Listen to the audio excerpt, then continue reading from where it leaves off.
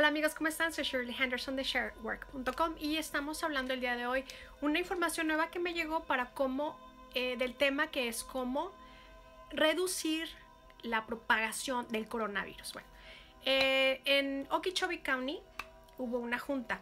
Entonces dijo el comisionado que si te ponías la secadora en la boca, así te mataba el coronavirus. Ahora, no hay una evidencia científica que yo pude encontrar en el internet. Si tú la puedes establecer, te lo agradeceré mucho. Si puedes hacer un estudio científico de que si pones la secadora en la boca te mata el virus en la boca. Lo que sí sé es que el virus se muere a los 132 grados, 136 grados y esta maquinita saca 140 grados de temperatura caliente. Entonces a lo mejor y no te voy a decir yo que lo pongas en tu boca, pero sí te puedo decir que a lo mejor en las superficies de tu casa, como cuando limpias, puede ser como un esterilizante.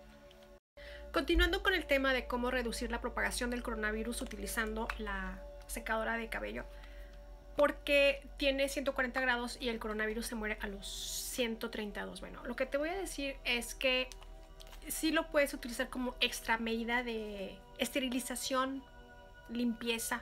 Al igual, vamos a ver una cosa, no es un monstruo, es un bicho, es una vaca, es un virus, ¿sí? Entonces si lo limpiamos se muere. No le gusta el calor, no le gusta la humedad. Entonces tenemos 3 armas para defendernos contra el coronavirus. La primera es el Lysol, el desinfectante. El otro es el Pinol, aromatiza, limpia y desinfecta.